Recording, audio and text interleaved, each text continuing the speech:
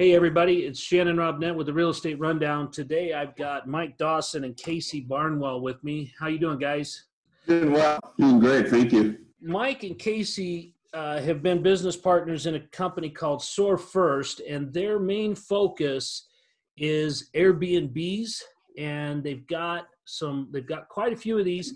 And instead of trying to tell you guys what I know about them, I'm just going to ask them to tell us, when did Soar First come about? How did you guys get started in this industry? Well, when Mike and I first met, we actually met in the gym, and Mike was actually a trainer there, and I was looking to get back into shape, and him and I kind of just clicked right off the get-go. We had the same humor, the same approach to life, and everything like that, and we just started working out with each other. And then I was just like, hey, let me hire you on. Let's just train and get you paid while we get to know each other better. And then, from there on out, we became best friends. And during our workouts, we'd always talk about getting into real estate. Man, I've always been interested, seen it on the TV shows, and it's going all over the internet, and you make some great money in it, and really build that freedom that you want for your life and your family and your close friends. And so we were just like, hey, let's get into this. And fortunately enough, Mike had a property that he was going to sell and everything like that. So we decided, hey, let's just make that our first rehab, our miniature rehab. And this has come in with zero experience, just what you could Google literally and piece together. And from what we could understand, we did the necessary big things that really bring people in: kitchen, master bedroom, stuff like that. Really highlighted the areas that people mostly stay in their home. And so, we did it all ourselves, all the sweat equity, and we were able to turn it over for a good profit to help us literally start and pay for our business, to get everything going from there. So when you guys start a job, the first thing you got to have is internet, so you can watch the YouTube videos to figure out how to tear out the kitchen, right? Right. Exactly. I just grab a sledgehammer, and Mike's like, "Put that down," and I was just like, well, "Wait a minute, that's not what I got it." So then, but what got you? I mean, so you guys did a rehab. Did you turn that into a rental immediately, an Airbnb? I mean, what got you from there to Airbnb? There's a little bit of backstory in setting that up. So what kind of drove we want to get out of the lifestyle of working for someone else and building their dream for them and get into something where we're building our dream. We actually wound up working together at another job. I got hired on at the company Casey was already working for, and we worked for Casey's dad at the company he just is moving on from. But in the process of working there together, that was kind of where a lot of our relationship continued to grow. And out of that, it was just, that's where the motivation came from to, okay, I don't want to spend the rest of my life giving my time away to someone else for pennies on the dollar. And so really out of that, the opportunity came where my wife and I had a property she had bought that she lived in. I had my own property. She had a property. And then when we got married, we were renting out her property. And then it was from there, we knew we were going to need more capital to really get the business going. And that's kind of where, going into what Casey just explained as far as getting that property flipped, we knew we'd gotten the property for a good deal. And made a very good profit off of it. And then from that, Soar First was born. We got our LLC, did all the background work and getting that up and running. And then really we realized we don't know what we're doing. We need to find people and start surrounding ourselves with people who do. And so, like most people who want to, start a side hustle and get in business, we did some homework on finding some mentorship, finding some education materials that we could use, dive into, and take action on right away. And who did you guys find on that? Where did you go for that? I'm sure you're familiar with Dean Graziosi. Mm-hmm. Yeah. But we got a hold of some of his materials in the real estate market he was doing a couple years ago, and started going through his materials. found some of the action plans that they took on that, and just jumped in head first, just started taking action on it. And we kind of went through the gamut of different aspects of real estate. And part of that process was finding what we really liked. And in the end result, and this we'll backtrack the story, but the end result is we found we've become most excited about doing the Airbnb and the nightly rentals. And we'll kind of talk through the process of how we came to that, because we didn't start there. We started with fix and flips, but a lot of it came through who we started connecting with. And that was kind of where our story as SOAR First Investments began. Was we did our first flip, used that to launch our business, and then from there we started doing some education, and from the education started executing some of the basic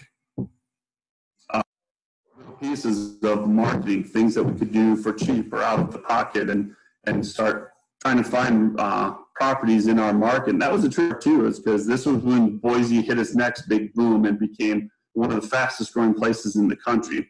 And so it was a challenge for us. We had to dig and work a lot harder than we thought we were going to have to. And that's, that was kind of how we tripped and fell into Robert and Des. Yeah, Robert and Des, which became, still are great mentors to us, because they've been in the real estate game for 25 plus years. And they took us under their wing, and they saw the potential that we had. And they're just like, hey, guys, you can do great stuff with us. And so, we did some joint venturing with them on some of the properties, and that's when we started recognizing the potential of starting the business with nightly rentals, Airbnbs. And after doing a few rehabs, Mike and I were just like, crap, we're not having as much fun as we'd want, because a lot of it we were still doing a lot of the work ourselves, right? And with alongside the people the subs that we hired on to do. And we really wanted to make an automated business for us to be able to spend more time with our families, because that was our ultimate goal from the beginning. And we saw the people around us in our community and then in the world, that how much people are actually making doing nightly rentals and Airbnbs. And we were just like, we got to get into this. Let's see what's up. I'm like, let's get into it. And so we started, investigating, and found the right people to talk to start helping us out. And, because there's multiple approaches to Airbnb on who you're serving, because that's in the end that's what it is. Who are you serving? What's your clientele? Right. Yeah, and I've seen that, and the smart thing is here, guys, you guys saw, you saw a niche and you went after it, but you didn't try and create the niche, You didn't try to create Airbnb. You looked at it and said, okay, nightly rentals, they make us more money. But what do we do there? And I've looked at that. I have several Airbnb rentals in Puerto Rico, which is actually my full-time residence. But what I look at is the same thing, because what you have for a clientele in Puerto Rico is very different than the clientele you would have in Boise, and maybe a different clientele for even somewhere like San Francisco or Denver or Houston. So you guys, I appreciate the fact that you guys jumped in, because, and you made a statement there that, it started taking a lot more work, right? And most people find that the people that are financially independent, the people that have created the kind of income that isn't driven by a boss or isn't driven by a job, are not always smarter. They just work harder. And it sounds like you guys had that same experience. You went from trading time for dollars, to working for yourself and being in control of your time, and then taking that to the next step, which was leveraging that time to make sure that you guys were getting out of your life what you wanted out of your life. So, and man, that's such a story of America.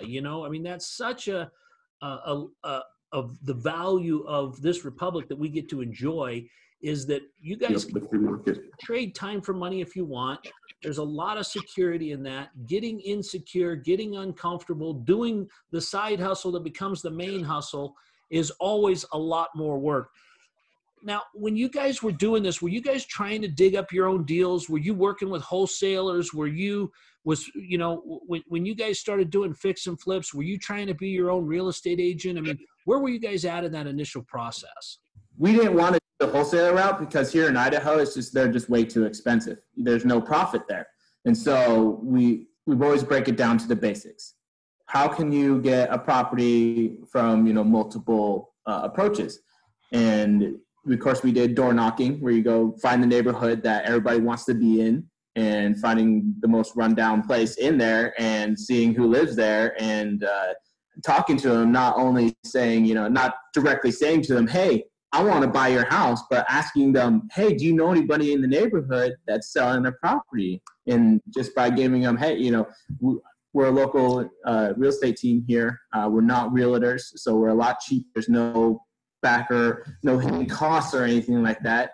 And being able to educate them, not directly say, hey, I'm going to buy your house, but putting in their head, hey, these guys are pretty cool. They're straightforward. I've been thinking about my home. And then usually a day or two later, they're giving you a call saying, hey, I've been thinking, actually been selling my house. And that's, one of the hardest, more old school approaches. And, there's always some funny stories that come along with away with that. And, getting the cops called on you. Yeah, getting the cops called on you is one of them. Do tell. I was really not jail, but tell me about the story with the cops. I got to hear that. Twice actually. First time, yeah, I was in downtown Boise near Garden City, and I was doing my door knocking, and this cop comes. And this is a higher end area. This is a higher end real estate. These properties are not these. This is where the money is in our market. Yeah, where you buy the cheap ones for $300,000 and sell for $500,000. And so I'm going there. I'm dressed up nice. I'm not looking like a guy with a hood on. Saying peeking through windows and everything like that. And I got my business folder with me and everything. And I'm walking, and this cop comes rolling up behind me. And of course I recognize him, I wave and everything like that. And he stops and he's like, hey, can I talk to you for a second? And I turn around, I'm like, yeah, what's up? He's like, hey, we've been getting, we got a call in and saying that there's this guy walking around the neighborhood looking through windows and knocking on people's door and talking to them. And I was like, well, you found me. You're not really good at the sneaky thing, huh? No, I'm like, so I was just like, well, I'm like, the house I was looking at, it was literally abandoned there. So, I left a note on there. You can go look for yourself. And the guy's like, well, we've been recently getting phone calls in about, people breaking into houses and everything like that. And then I backtrack. I was like, wait. I'm like, was it an older lady that called you that told you that, a guy in a blue shirt walking around and everything like that? And they're like, yeah, we got reports from an older lady. I was like, she was the one coming out asking me what I was doing. And so I was like, I better get away from this area because she seems like a person that would call the cops. Yeah. And we got to run your information and everything like that. And I was just like, yeah, no problem and everything like that. I'm like, well, before we go any further, I'm like, we do live in Idaho. I was just like, I am carrying. And he was just like, oh, okay, and everything like that. And so by that time, 2 more patrol vehicles come rolling up, and they're like, we got to detain you for a bit. And I was just like, oh, here we go. I'm like, can we use the bigger handcuffs? I'm like, I'm a bigger guy. My arm doesn't reach back all the way. And they're like, this is not your first time being detained, huh? I was like, no. That's funny. That's funny. So 20 minutes always later, be nice to the little old ladies when you're knocking the hood is kind of what you're saying. Huh? Right. Extra nice. Extra nice. I'm like, what Bring cookies if you can. Man, I'm like, these days, I'm like, people are more scared now, people walking around. Because, the same thing happened the second time I went out and cops were called. They're just like, yeah, they're just people just being scared about it. So, people that are thinking about door knocking right now, I want to wait. Might want to wait. Yeah, especially in the environment right now. So, yeah, guys, let's talk about the environment that we're in. So you guys have been involved with fix and flips and Airbnb. How long? Airbnb more recently. Fix and flips we've been doing for probably about a year and a half. We've probably done 3 of them. Yeah, Okay. we've done.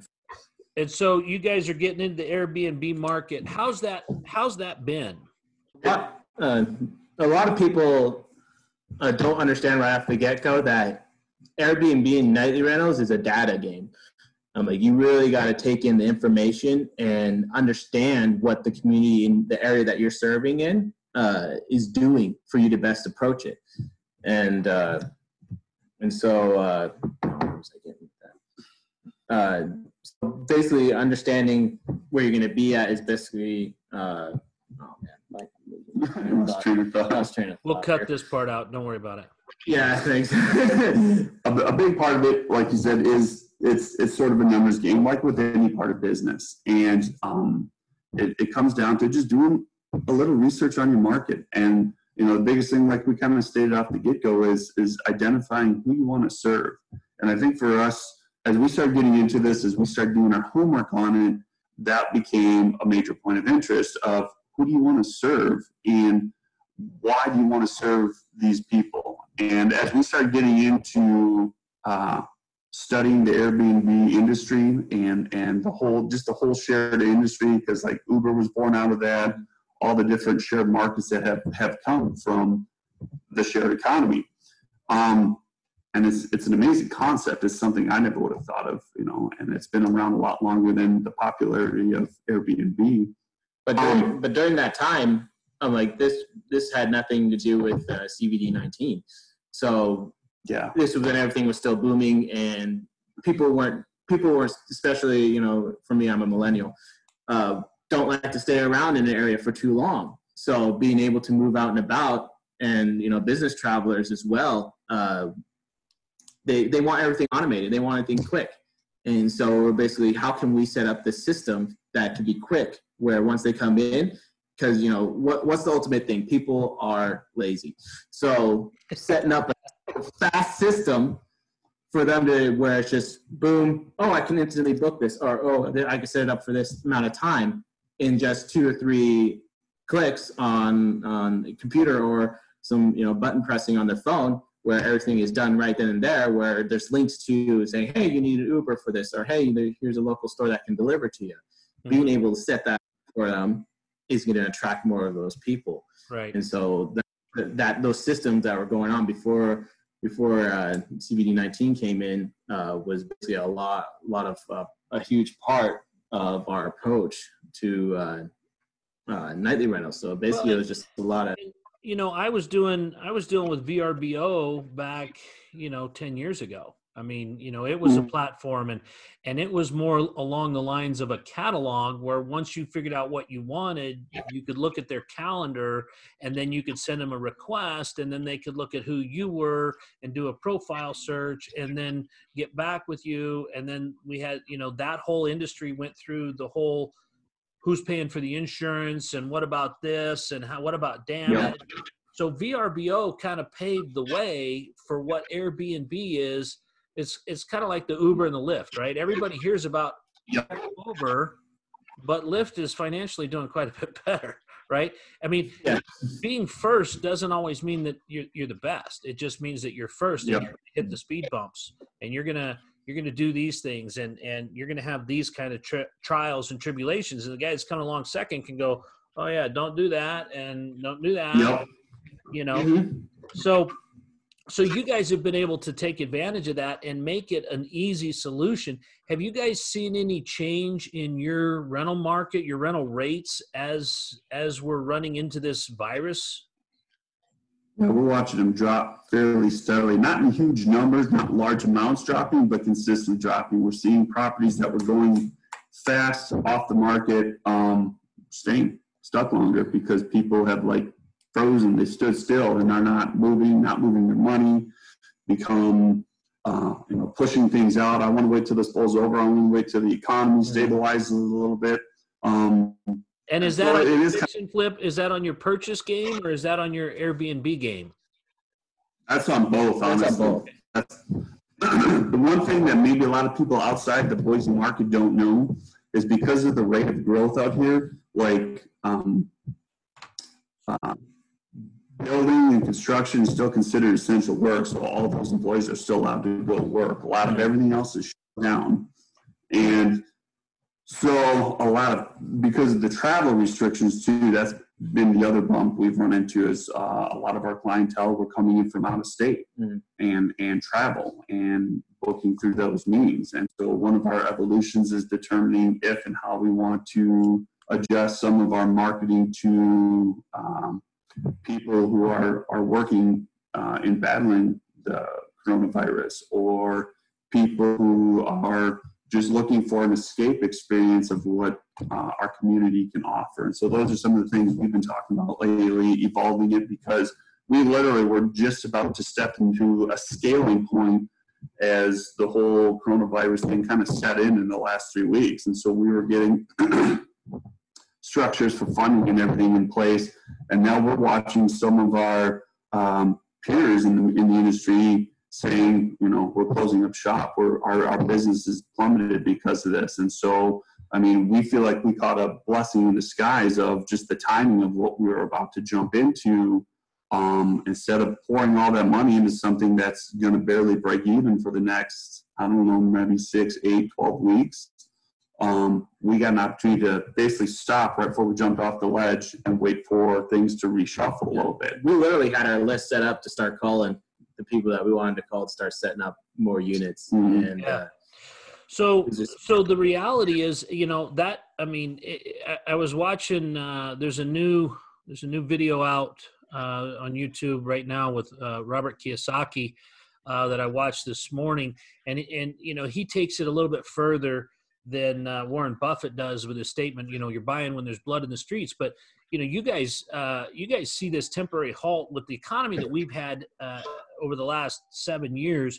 We've seen growth. So we're going to see a pause. Whether we see a decline is another thing. But now is a time to restructure, reshuffle your business, figure some things out, put some more systems in place, pause, take a breath. What are you guys seeing that your business needs that you didn't have time to do a year ago? One of the biggest things is just the whole automation process, because a lot of what we've been doing to this point, we're the ones taking the phone calls and the texts at 2 or 3 o'clock in the morning, because we knew we wanted to go to the automation, but we hadn't found what we were looking for yet. And so we're just starting to come across that stuff now and doing our homework on it.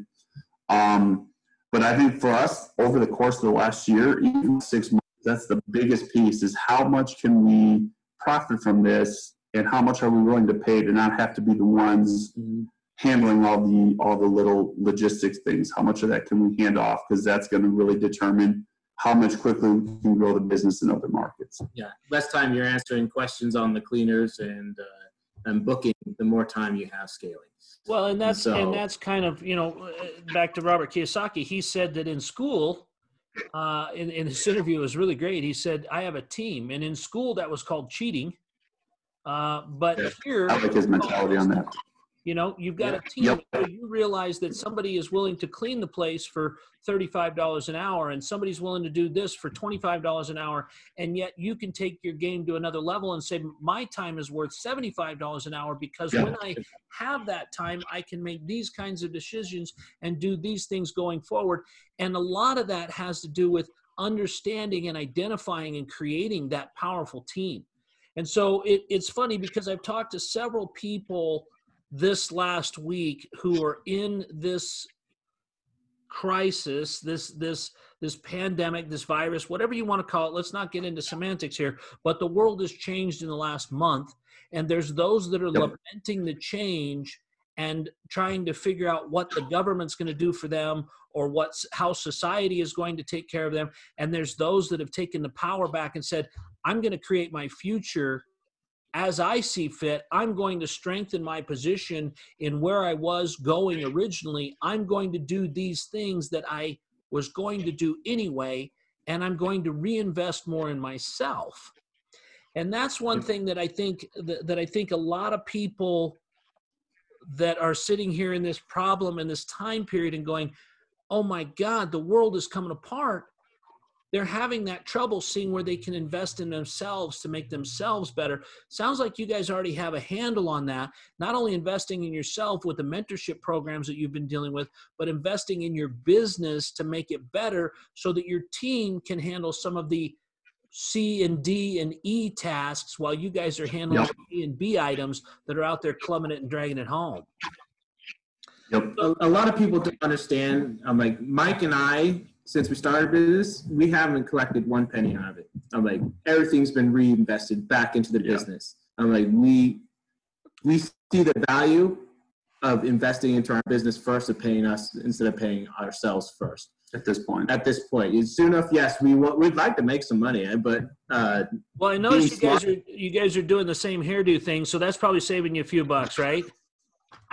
Yeah, it is. My barber's so cheap. Yeah, I'm like, I actually had a wig, but it's been windy over here, so I lost it. I'm not far behind you there, guys, but. But, I mean, and that's so important, that you guys are seeing the value of it, right? You're seeing how to scale your business, how to take the next step instead of stepping out of simple, I work for somebody to now I'm self-employed, but I'm eating all my profits. And so I don't have anything to reinvest. I can't grow. I can't make my business bigger. It really hampers a lot of things. So when you guys look at this, I mean, you guys have been doing this now for a couple of years. Did you think 2 years ago when you walked out of your job and told your dad, I know your dad, so you told your dad very respectfully, sir, I'm going to turn in my 2 weeks notice now. I'll see you later. You guys would be as far along as you are. No, I mean, we talk about it regularly because I think one of the things that we've learned on what we've done with business is the importance of having a good partner, the right partner. Because I've heard both sides of that. People like, I just like doing things on my own, and more power to those people who are independent, sole proprietors can do it all on their own. But I think one of the things I really had as a benefit with Casey is, if I'm dragging behind on something, he's there to pick me up. If he's dragging behind or struggling with something, I'm there to pick him up. And we really feed off of each other's energy. And I really that's helped propel us into that launching point to where we are today, is just being there for each other, picking each other up, pushing each other, not letting each other just quit. And that's an important thing. I've been involved in partnerships and I've partnered with family, which is always the most difficult because you still want to do, the holidays and you still want to be friends and you still want to get along. And I've done partnerships with other people and finding that like-mindedness. I mean, so do you guys find that you guys have the same skill set, or do you guys bring different things to the table? I mean, how do you guys sort that out? Very different. Yeah, it's very different. Like one of the like the funny part is I'm always the one running into the dark room without a flashlight, and Mike is usually right behind me with the flashlight saying, hey, you should bring this in, or just flipping the light switch on. I've always been the head first, go. Let's just go. I'm sure the turbulence will end at some point. So you're the one that they need the safety net for, and Mike is that safety net. Mike is a huge safety net for me. Slowing it down, thinking it through. Not that, there's so much to be said about that. I've watched a lot of people get analysis paralysis. They've been sitting on the sidelines waiting for the market to crash since 2013, 2014. Right. They're still waiting for that decrease when they could have been making money all the time. And the reality is, in real estate, you make money going up, you make money coming down. It's just about being positioned to take advantage of opportunities. And, but I love what you guys have got going there, where you've got, the yin and the yang, where you guys go, hey, that's a great idea. Hold on. Let's think this through. Let's get the next steps going so that we can make this successful. And yet you've got somebody going, charge, right? So that's a great partnership. What else do you guys split in that partnership as far as being opposites? He's taller. Yeah, but Casey, I know your parents. That's most people. So I'm right there with you. I mean, I'm taller sitting down than I am standing up. So, what do you guys see as your competitive edge against the peers, the people that you're around, that you're working with? And, to sum it up, to the drive to want to be better, the drive to want to say, hey, we're grateful for your success. We want to help you in any way we can to accelerate your success. We still want to be better, and we're going to find a way to do that. Yeah. We're not going to cut you down. We're always going to build you up. We're going to help you. We'll be there for you, but we're going to find a way to do it better. Don't give away all the secrets, but being able to still be the shark in the tank. Right.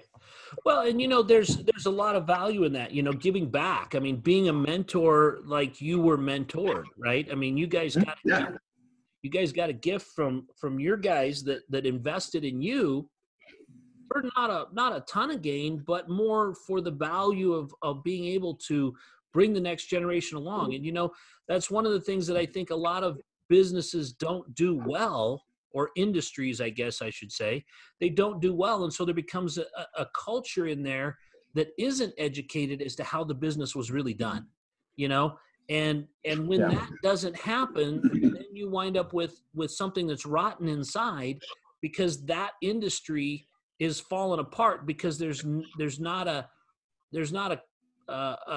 normal way. No culture. Yeah, exactly. And there's not a system in place. That's a good point. That's the wonderful thing too about real estate, though, is you can be as creative as you want. You can be as vanilla as you want. You can make all kinds of changes. You can do really great stuff. You can do really simple stuff. But as long as it's what you want to do and you've got a good handle on how to take it from A to D or E or Q, whichever number is your bus stop, as long as you guys have that ironed out, you're doing great. Now, what do you guys do? I mean, what do you guys do when you're faced with the difficulties that you're faced with now, with occupancies changing, with demand changing on a short-term basis? What's your plan to get through this? Well, it all starts with analyzing the market, see what's going on, and see what your market is doing in your area, where your units are at, and start testing things, seeing what's going on system-wise. Because people, for a little example, people are not that are 5-star, super host and everything like that. If you look at it, they're no longer on the front page.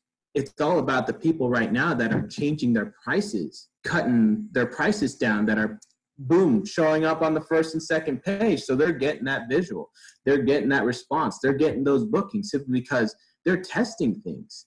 And that's what Mike and I have been doing. We just started testing things out. What brings us back to the page? Because we know like some of our units are brand new and everything like that. We're not at super host status yet of those units, but with us testing and seeing those price changes and everything like that, that brings us all the way to the front page, and it gets more views, more response, and better data, and it pushes, Airbnb, HomeAway, and Furnish, some of the platforms. They want to push you forward because guess what? They're going to be making money off you. You're making them money. They're making them money. And so that's so funny, because you guys are, I mean, what I hear you saying is that it's understanding the analytics about a real estate product that has little or nothing to do with actual use of the unit. Some of these guys have had a lot more rentals in that property than you have had in yours, but they're falling behind because they're not innovating. They're not changing the price. They're not offering the deal. They're not evolving. They're brought up to the front, because all that Airbnb is a platform for you to make them money on. You're making money, and if you're willing to play let's make a deal and get a guy in there, they're making money, and they're advertising the people that are changing that price, that are being proactive. So that's really the thing there, because just like Google, nobody goes to the third page of Google. You restart. No. You pick different parameters. If you're not on the first page of Google, you're not anything, right? So here's another little bit of insight right there. I'm like, 90% of the users on Airbnb and all other platforms are mobile users. So if you're not setting up your listing for mobile easy use, Not desktop. not desktop, but mobile use, I'm like, you're behind the game. I won't be seeing your unit anytime soon. You're going to be bye-bye. So. Well, I'm sitting here thinking about my rentals in Puerto Rico, and I probably need to change that. You know, because I'm not set up for mobile, you know, and what I have is I have people that like a little longer term stay. There's an optometry school in Puerto Rico that they like to send their students to me. I've got a place on the beach, and so they're always there, and they're you know, but they're doing it from the school. So now taking that tidbit and bringing that back and making it mobile compatible so that it's easy to use is definitely the right way to do it. What is it that you're doing to enhance that and take that from a desktop experience to a mobile experience? Is that just clicking it on Airbnb, or is there something else I got to do?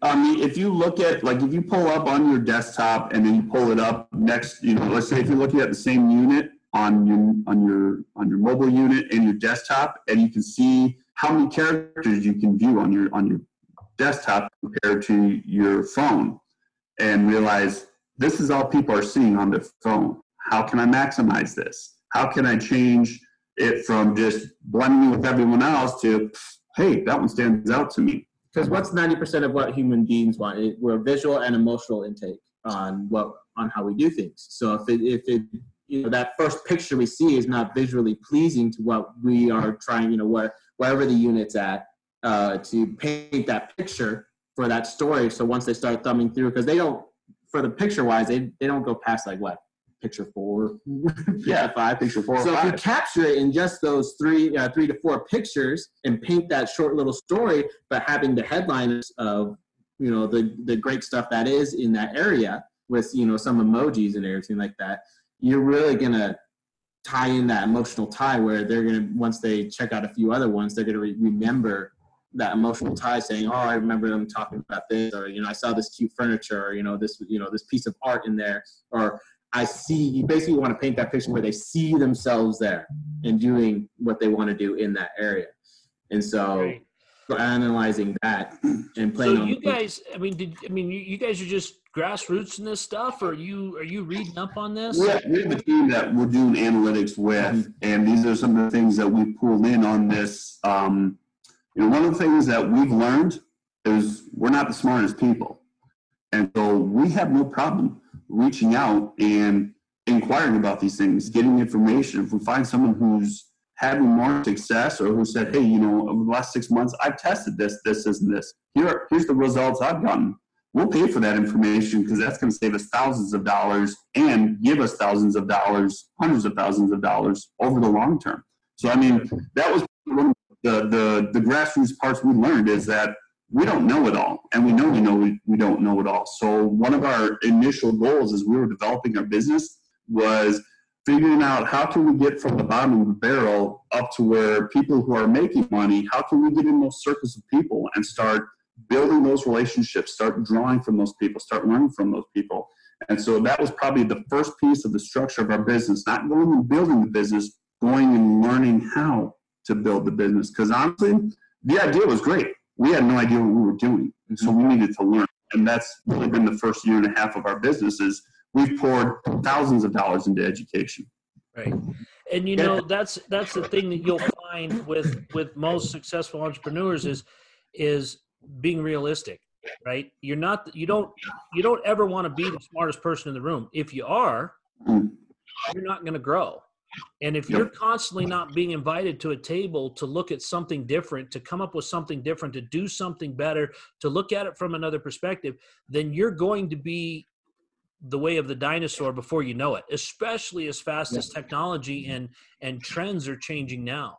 So you guys had so much of this right before you even had a business model. In looking back at hearing your story, I mean, you guys knew to invest in you.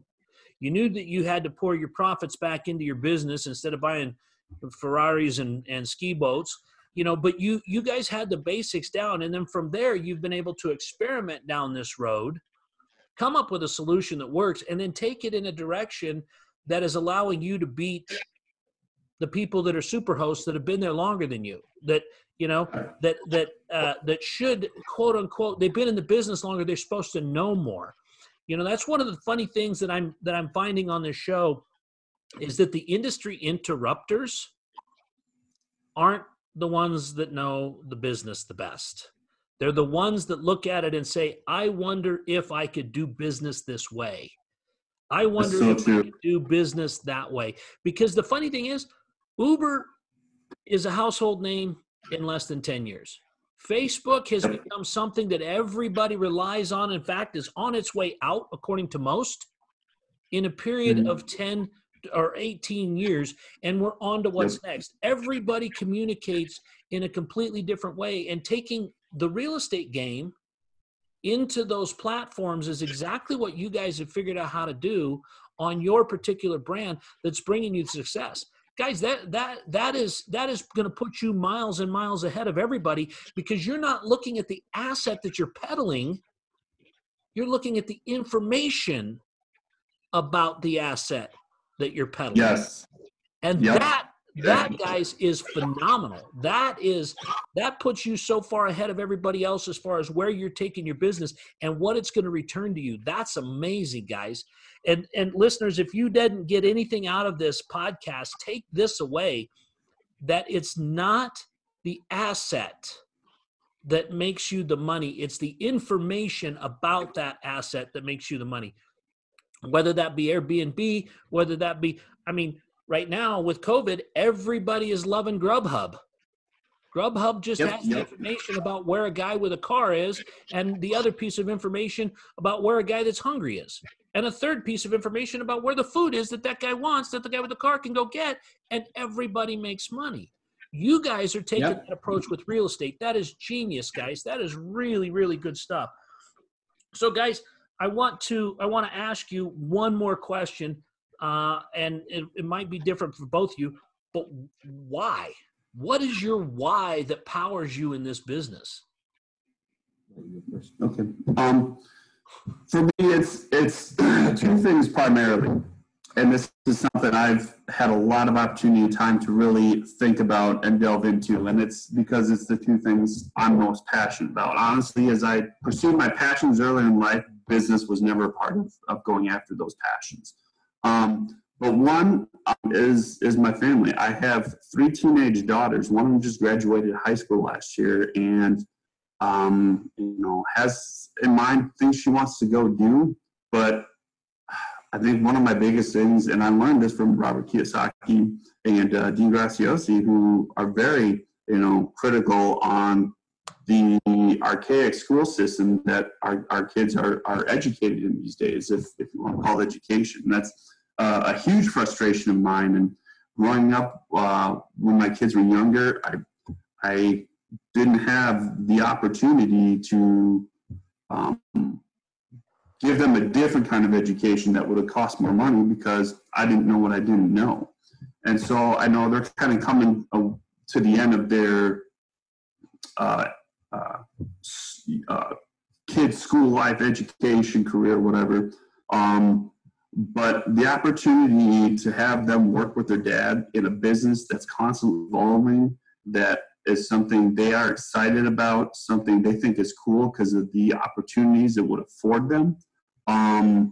I want to be able to create something that not only I can do with my kids. They can operate their pieces of the business as they would get trained into it from anywhere they're at in the world.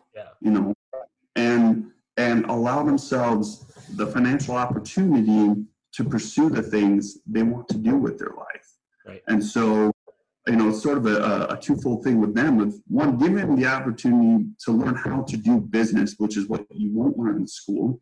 And then, not just how to learn business, but while you're operating a business, how to learn business, and really it's the biggest thing is the commerce of relationship. And that's something I've really focused on in the last year. How I communicate with people. What words do I say? How does my tone sound? Even when I'm texting, what words am I adding into it to over exemplify, this is what I'm trying to communicate to you.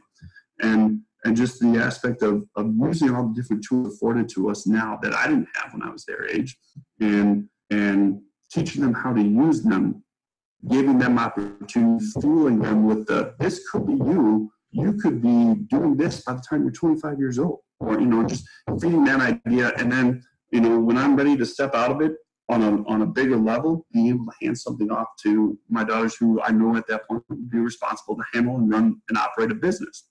And then for me, the other part of it too is one thing I'm very passionate about. I've grown up in the church, so my faith is very, very important to me. And so one of the things I really want to draw from is I've like I said, I've grown up in the church. I want to create a church environment that's different, where people who feel like church can never be my thing, those are the people I'm hungry to reach.